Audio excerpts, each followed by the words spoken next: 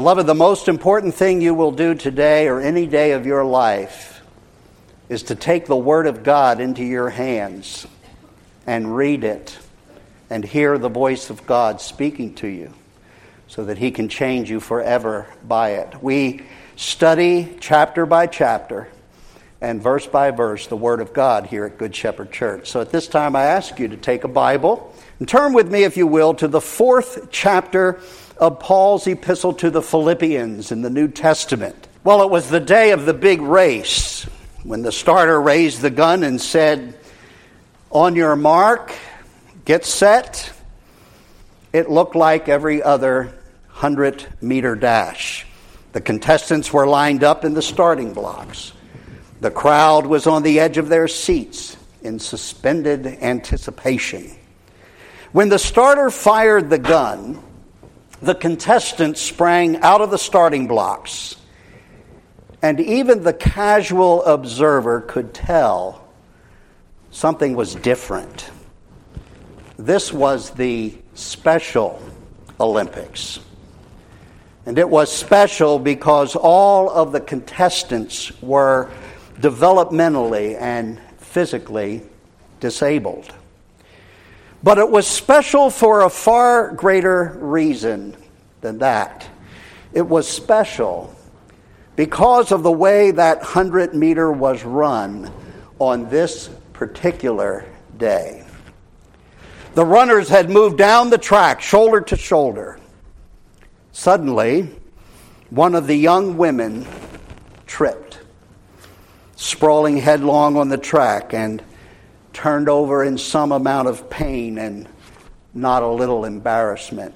The rest of the contestants moved on for 10 or 15 meters or so. Then, without any communication among themselves, they all stopped, turned around, and jogged back to their fallen friend. They picked her up off the track. They comforted her, and then, arm in arm, they all ran together to the finish line. You see, those runners would rather finish together than win the race individually. Now, dear Good Shepherd Church, when I heard that story, I thought of the family of God. Isn't that what the body of Christ is to be all about? All of us in our fallenness have spiritual, emotional, and relational disabilities. The great Christian philosopher of the previous generation, Dr. You know him, he's great. What's his name? We spoke of him last night. Yeah, you forget too. Francis Schaeffer. Stick to the script, Pastor. You've only got Francis Schaeffer. He had a saying as he instructed so much of us in that generation of mine when I was a young person. He said, "Look around you in church. We're all a little bit skits." That is, we've all got our disabilities. But God's grace makes us special in His sight and special to one another. The Christian life is more, of course, of a long journey than a 100-meter dash, but God has given us what we need, and He makes it clear that we are not in the race for ourselves. Neither are we in the race by ourselves. He calls us to run arm in arm together. As was the case for the Apostle Paul and for the Christians at Philippi in the first century, the journey, remember, was excruciatingly difficult at times. Obstacles and pitfalls abounded. But this letter has had the recurring theme, the theme we borrowed back at the beginning of this series of messages, that in Christ there is joy in the journey and there is peace for each new day until the Lord brings us safely home to the finish line, home to Himself. Well, we have come to the end of the epistle. And in the apostle's final words of love, encouragement, and appreciation to this congregation is also revealed the believer's secret to contentment. I have a one-word title, if you noticed in the printed program, to this message. Only one word is needed, if you can get it. Contentment. Well, let's ask the Lord to open our eyes and to behold these wonderful things out of His Word on this vital subject of contentment. Let's pray. Heavenly Father, this much we know, that true and lasting contentment is not something to be found even in the greatest resources of this world's treasures. Neither is contentment something that we could ever find of ourselves, within ourselves. But we do thank you for this portion of your word that so clearly unfolds the mystery of learning to live lives of peace and of joy and of contentment, regardless of any and all circumstances, good or bad. How great is your wisdom, and how kind you are to teach us these vital lessons of life. Speak today into the deepest part of our longings and be the source of all our true joy. We ask in the lovely name of your Son and our only Savior, the Lord Jesus. Amen and amen. Now, in the closing lines of this letter, what we actually have is a first century apostolic thank you note. This was the congregation, you remember, that had such a deep affection and gratitude for their founding pastor that as soon as they heard he had been imprisoned, they spontaneously and corporately had the desire to, well, today we would say, to do something. Let's do something. You remember the key role that Epaphroditus has had in this epistle. The Philippian believers, represented by their own Epaphroditus, at great risk to life and limb, had come to Paul's aid.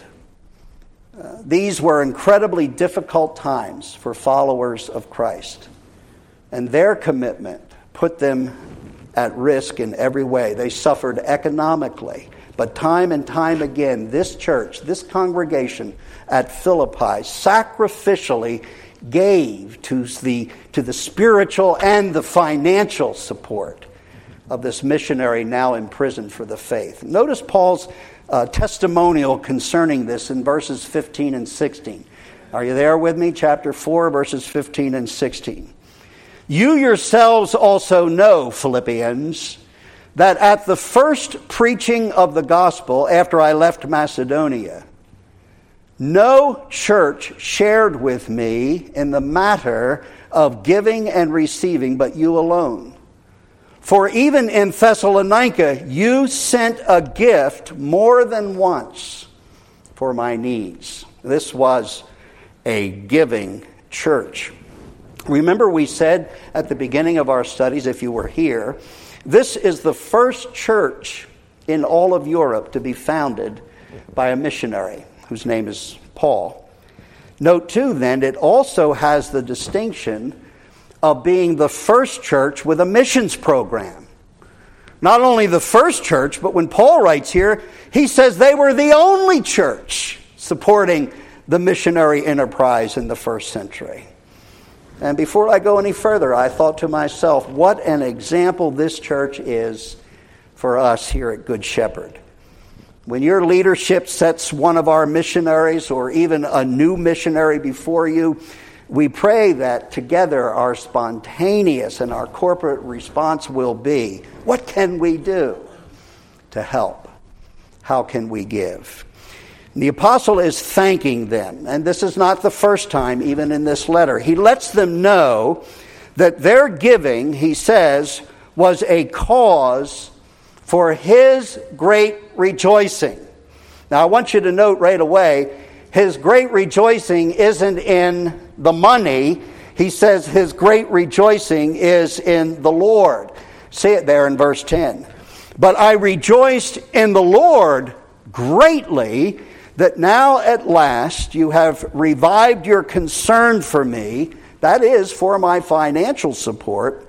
Indeed, you were concerned before, but you lacked opportunity. There was apparently a period of time where the regular support they were giving was not able to get to Paul to meet needs. And he says, but I thank the Lord, I rejoice in the Lord that once again you have been put in the place where you can support the work of the gospel. I want to say again, it's important to note that most of these last words in this lovely epistle of the apostle is really all about money. And there's no awkwardness here on the apostle's part. In fact, it's quite refreshing to note that the apostle will make his thank you note a teachable moment. He knows that the most common human response in our fallenness is to link the condition of our bank accounts to the perennial struggle for what he calls contentment. He's writing a thank you note to thank them for their financial support. But he will set that issue somewhat aside and use it only for illustrative purposes. He says to himself by the Holy Spirit, here's my opportunity to teach a biblical truth on a universal problem. Somewhere deep-seated in our fallenness is this notion that if only we had enough, then finally we would be content. Our stubborn hearts deceive us into thinking, if only I had the resources, which really is a euphemism for enough money, I would finally be content. Paul is giving them and us today a spiritual reality check at this point, and that's what we want to see. He certainly wants the church to know that he is grateful for their financial support. But he would not for a moment want them to think that their money was somehow the source of his ability to persevere in prison, nor does he want them to think for a moment that their money is the source of his joy in every kind of circumstance that he's so often spoken about throughout the letter. And so what does he do? He no sooner thanks them for their financial support, but rather abruptly wants them to know that his contentment does not spring from their generosity. You'll see this in verses 11 and 12. He says to them, not that I speak from want, for I have learned to be content in whatever circumstances I am. As if to say, and it has nothing to do with money. I know, he says, how to get along with humble means. And I also know how to live in prosperity. In any and every circumstance, he says, I have learned the secret of being filled and going hungry, both of having abundance and suffering need. Now look, he's not minimizing their sacrificial giving. In fact, what does he say in verse 14? Look there. He says, nevertheless, as if to say, even though I've learned the secret of contentment regardless of what I have or don't have, nevertheless, you have done well to share with me in my affliction. Now come down to verse 18, where he wants to bless them for their gift by telling them how God himself has received their offerings. Verse 18. But I have received everything in full and have in abundance. I am amply supplied, having received from Epaphroditus what you have sent.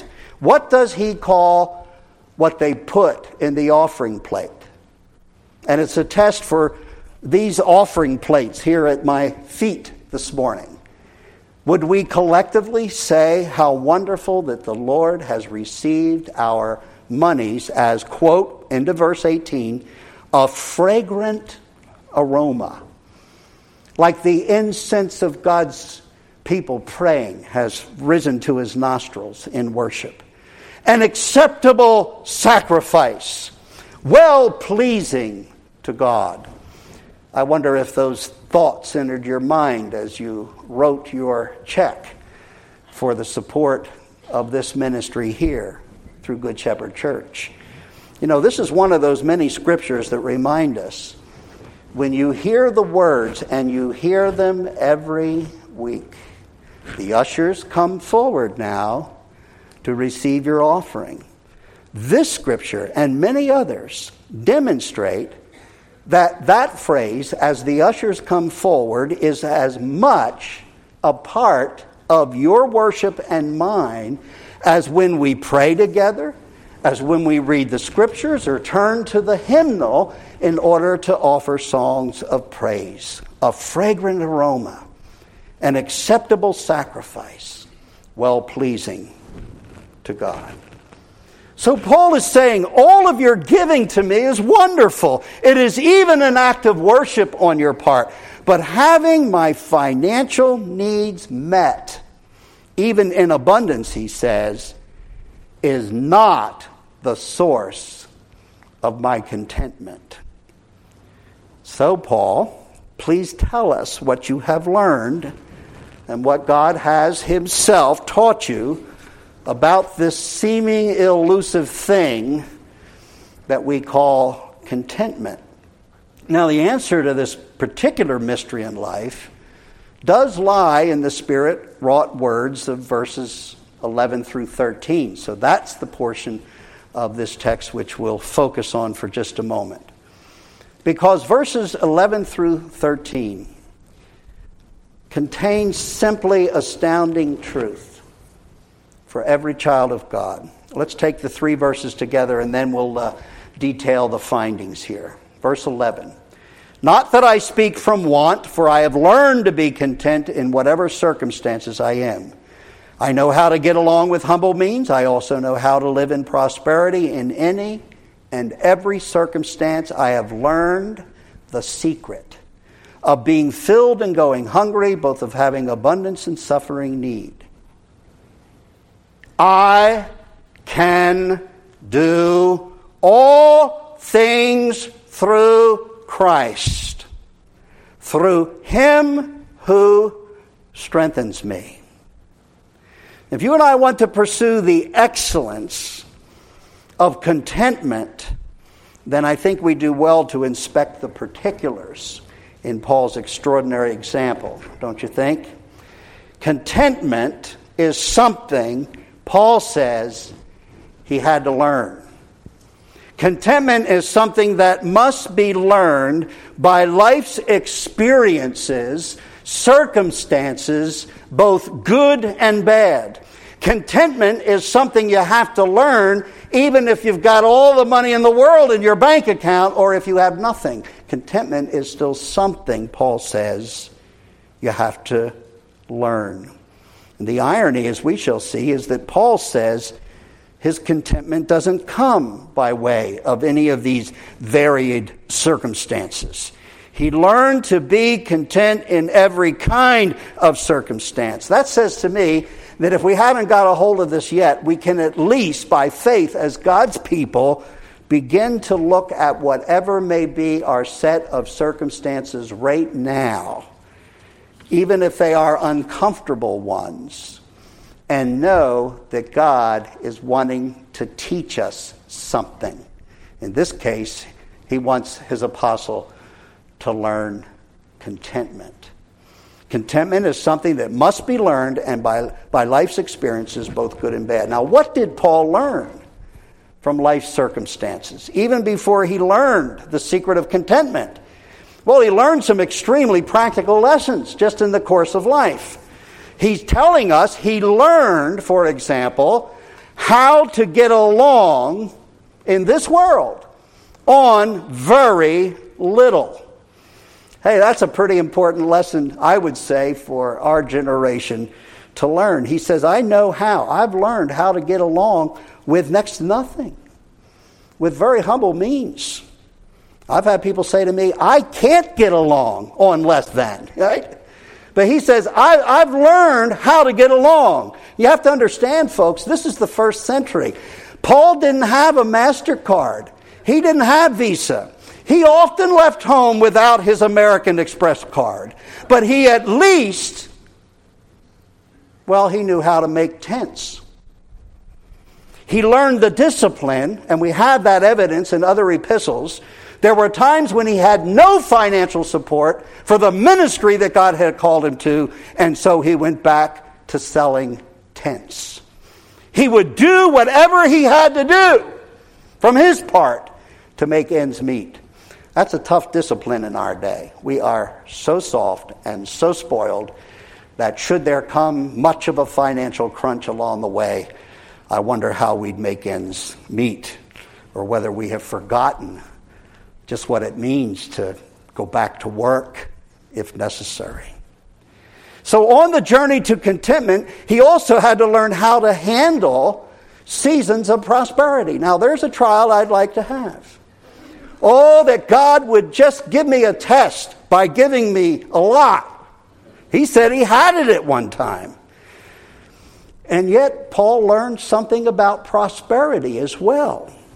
And Scripture comments on these matters. Let the Bible speak for itself. Hey, this is worth being a little bit late for lunch.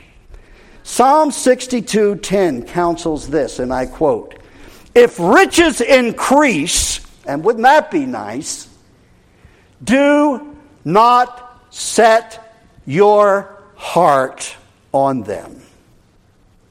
The wisest and at one time the wealthiest man who ever lived got to the point where he prayed this prayer to the Lord. It's in Proverbs 30. Here's what he prayed. "Keep deception and lies far from me. Give me neither poverty nor riches. Feed me with the food that is my portion, that I might not be full and deny you and say, 'Who is the Lord?'" Who needs him? "Or that I not be in such want," and end up stealing and profane the name of the Lord. There's some wisdom there in Solomon's prayer. Now, that text is not a proof text for contentment, but as the wisdom literature of the Bible is meant to do, it acknowledges the very common pitfalls we have in our thinking, that what we have or what we don't have should or could somehow determine my commitment to the Lord. New Testament passages suggest that we learn contentment by starting with whatever present circumstance in which we find ourselves. The apostle advises the poor young pastor Timothy that he, having a little food and some clothes to wear, ought to learn to be content. That's in the pastoral epistle. The author of Hebrews, who just may be the same apostle, writes in Hebrews 13:5, "Make sure that your character is free from the love of money." And then he says, "Being content with such things as you have, as you already have." Then our Lord Jesus ups the ante. Don't you think, when it's recorded in Luke 3 and verse 14, that he said to a group of enlisted men, soldiers, quote, "Be content with your wages." Now, there's nothing in what I've just related to suggest that a Christian should not work harder or labor to improve his lot, or that we shouldn't pursue a degree of financial responsibility with accountability. In some cases, it is more than appropriate for a believer to ask for a raise. The servant is worthy of his hire. And you'll remember, too, that Jesus warned employers to not be stingy or greedy at the expense of the employee. But all of the biblical references are clearly telling us what we should already know by now. Contentment has nothing to do with money. It takes an exercise, I think, of genuine faith to take God at His word on this. But right now, there are any number of people sitting in this room, I just know it because I have the same struggles in my own life. We find it very difficult to shake off the idea that our financial status has something to do with our contentment, our peace, and our hope for joy in life. This requires courageous faith to reject those lies of the heart. Now back to our focus text here, verse 12 in the second half of it. There is a secret, Paul says, to being filled and going hungry, both of having abundance and suffering need. Well, what's your secret, Paul? If it isn't money, what's the answer? How can we experience contentment in every situation and circumstance? And I emphasized in my first reading, the answer. It is verse 13. It may not be the answer we were hoping for. It is the answer. I can do all things through Christ, through Him who strengthens me. You know, at the time of this writing, Paul's writing, probably just a few years later, maybe 7 or 8 years, the scholars tell us, Paul will have to say within his own heart, I can even march to the Roman block and lay my head upon the cold stone and wait the executioner's sword, because at that hour, at that moment, as he has all along, Christ will strengthen me. I can endure even more. I can accomplish everything the Lord has given me to do because He Himself, Paul will say, has granted to me the power. His enabling grace will sustain me in my last hour. And that's why he can write in this same letter, why, to depart and to go be with the Lord is a far better thing. The life I live, he says, I live by faith in the Son of God who loved me and gave Himself for me. And I like what our Heavenly Father says about the offer of His own Son to be our Savior. He basically says, if I have given you Him, which is to say my best, and if He has laid down His life, how will I not also freely give you all things? That is, everything you need. I can do all things, not because of my bank account. I can do all things because Christ enables me, strengthens me, provides for me, helps me. I read Hebrews 13:5, but I didn't read all the verse. Preachers shouldn't do that. So I'm going to read all the verse now. Make sure that your character is free from the love of money, being content with what you have, for He Himself has said, are you ready? What has God said? And this you can take to the bank. I will never desert you, nor will I ever forsake you.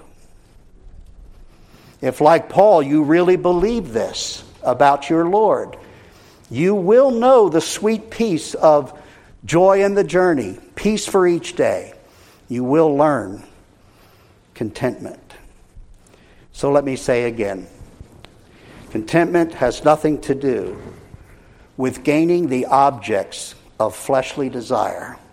It has to do with confidence in the goodness of God and the nearness of Christ. Contentment, you see, means soul sufficiency. I like that definition. Contentment means to have soul sufficiency.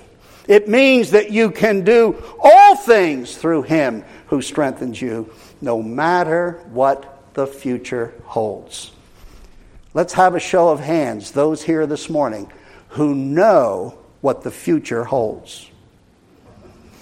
I said what the future holds. Well, you do in a certain sense. Because you know who holds the future, and He holds you.